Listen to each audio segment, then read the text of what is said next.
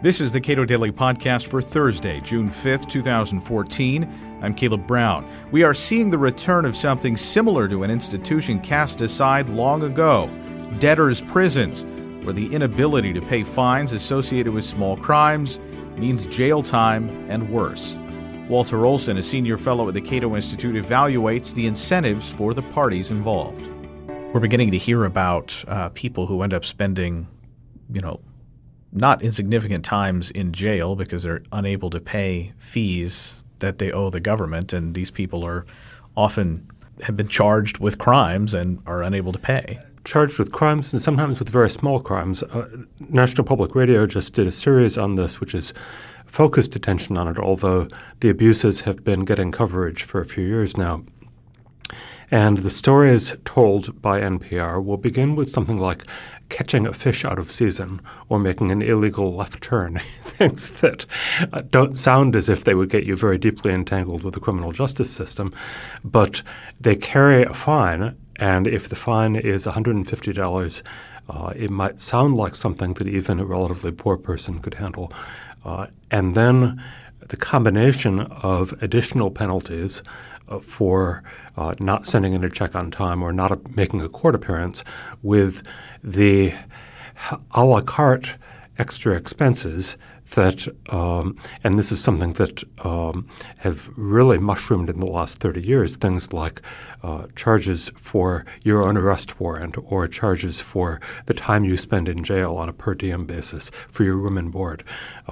Many of these things will turn that initial very small obligation into thousands of dollars. And so you wind up with originally petty offenses leading to people being completely buried under the snowballing legal obligations. This also happens to people who are in jail. NPR tells the story of a woman who emerged from jail, and she had problems, I think, with drugs in her case. So she gets out of jail, but she's got a $10,000 debt hanging over her. It's kind of like student debt, except that you haven't had the education. And here she is obligated to pay the $10,000, and bankruptcy will not do it because of the way that the rules are set up on that.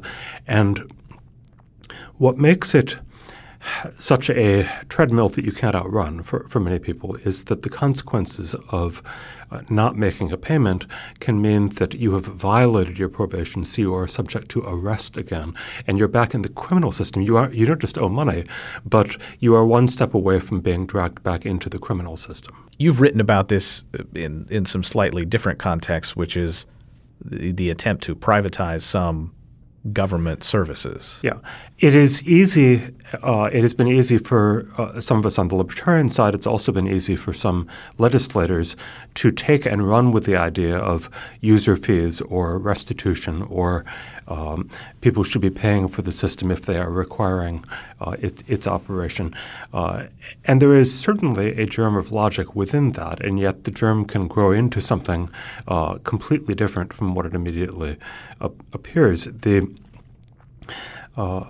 When the system is set up to incentivize the collection of fees, and we certainly see this with the problems of asset forfeiture, in which, again, it looks as if who could be against helping police budgets. Much of this came in the same way. The cost of incarceration was skyrocketing when the combination of the war on crime and the war on drugs led to tremendous building of new correctional institutions. The money had to come from somewhere. Legislators resisted the idea of allocating more money to such an unpopular thing. And so about 30 years ago, Michigan made itself the first state to begin charging a room and board fee, just as if you were at a motel, for the privilege of being in prison. And this has now spread to most states. And category after category, if you remember Gideon v. Wainwright, the right to have a court-appointed lawyer, well, they didn't say it was a right to a free court-appointed lawyer, so now that's part of your charge in more than 40 states.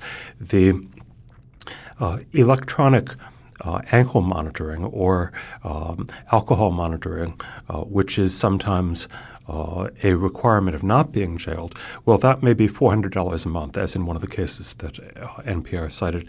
And that $400 a month for affordable enough for many middle-class persons makes the difference for people who had just been scraping by and had trouble paying their rent in the first place.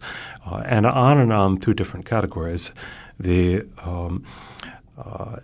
drug and alcohol counseling that the court may require may come with a fee. And this is dangerous enough when the fees are all going to the governmental entities, because as we know from the asset forfeiture case, they can begin to have their own incentives warped by that toward being more punitive, dragging more people in the system and not letting them out.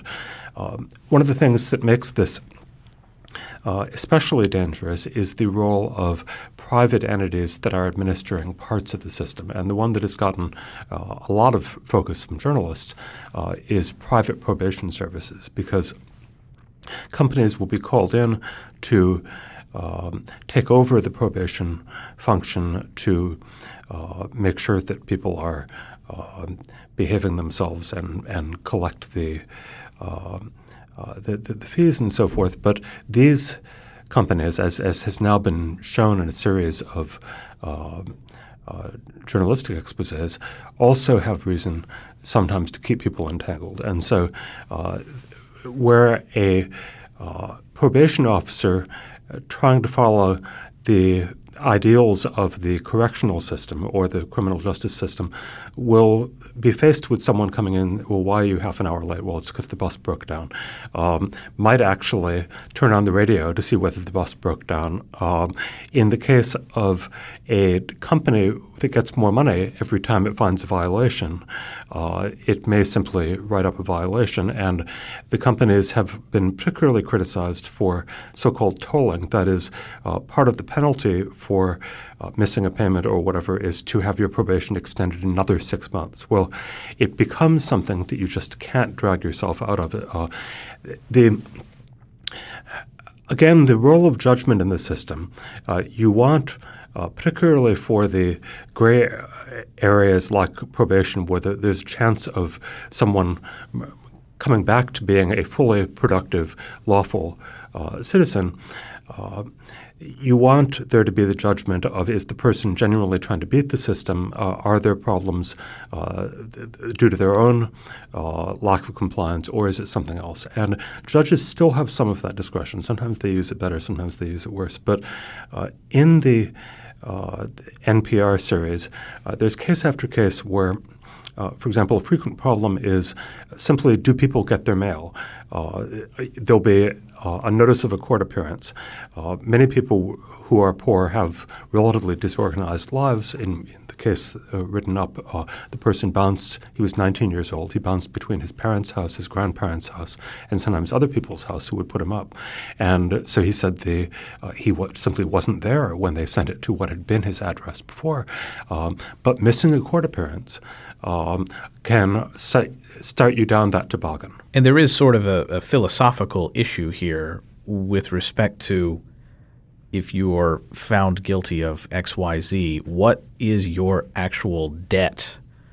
What is your debt to society, right? So normally we think of, well, if you go to jail, you are separated from society. That is your debt. It is not – it's our job to pay to keep you out of society, because we, however constructed, have decided these are the rules that we expect everyone to live by. You know, restitution can make a lot of sense when someone has stolen someone else's property. It begins to mean something more and more abstract when you talk about fishing out of season or making a left turn against the signal when no one has been injured. And when it becomes a simple cash source for the government, whether rationalized as supporting the system of justice or just for general revenue, it becomes simply an additional penalty. Now, one of the ways in which this distorts our thinking about the legal system is that the press will cover such and such a law as if it has a maximum penalty of $500, and people think, oh, well, $500, if they can't do the time they you shouldn't do the crime, or 30 days or $30 in the old movies. But so people are underestimating the real onerousness of penalties, because penalties that can seem small are very large. But they are also packing into the concept of paying back to society things that people often just don't have the means to give. And if you do that, you wind up with more incarceration, and we know that's incredibly expensive. You may wind up with the public actually paying more in the long run, because when one of these cases results in sending someone behind bars again, we're paying. So what do we do if we want to respect this idea that we don't want to entangle people unnecessarily in the justice system? We don't want to incentivize particularly harsh treatment of often poor people, and still understand that if you're of means, that if you get fined, you need to pay it. It's not an easy question. If it were easy, we would have come up with better answers before now. Some of it lies in judicial discretion, and some judges complain that the laws their states have enacted make it too automatic for them to have to pile on the cost even when they think they will never be repaid. So more judicial discretion in the direction of mercy would help. Addressing very carefully the incentives, who is getting the money, are the same people who are getting money making the rules. Should we be doing more ankle braceleting at the behest of lobbying by ankle bracelet firms? or should we somehow or other try to screen out their message and make a decision more objectively? It isn't easy, and of course some of our friends on the left will say, do away with fines or make them all proportional so that if Bill Gates makes an illegal left turn, he has to pay $300 million. That doesn't make sense either. We do know that the role of fines in the system used to be much more under control than it is now, and we should look at the ways in which things changed and ask whether it was necessary to change them that way. Walter Olson is a senior fellow at the Cato Institute. You can read more of his work at overlawyered.com and cato.org.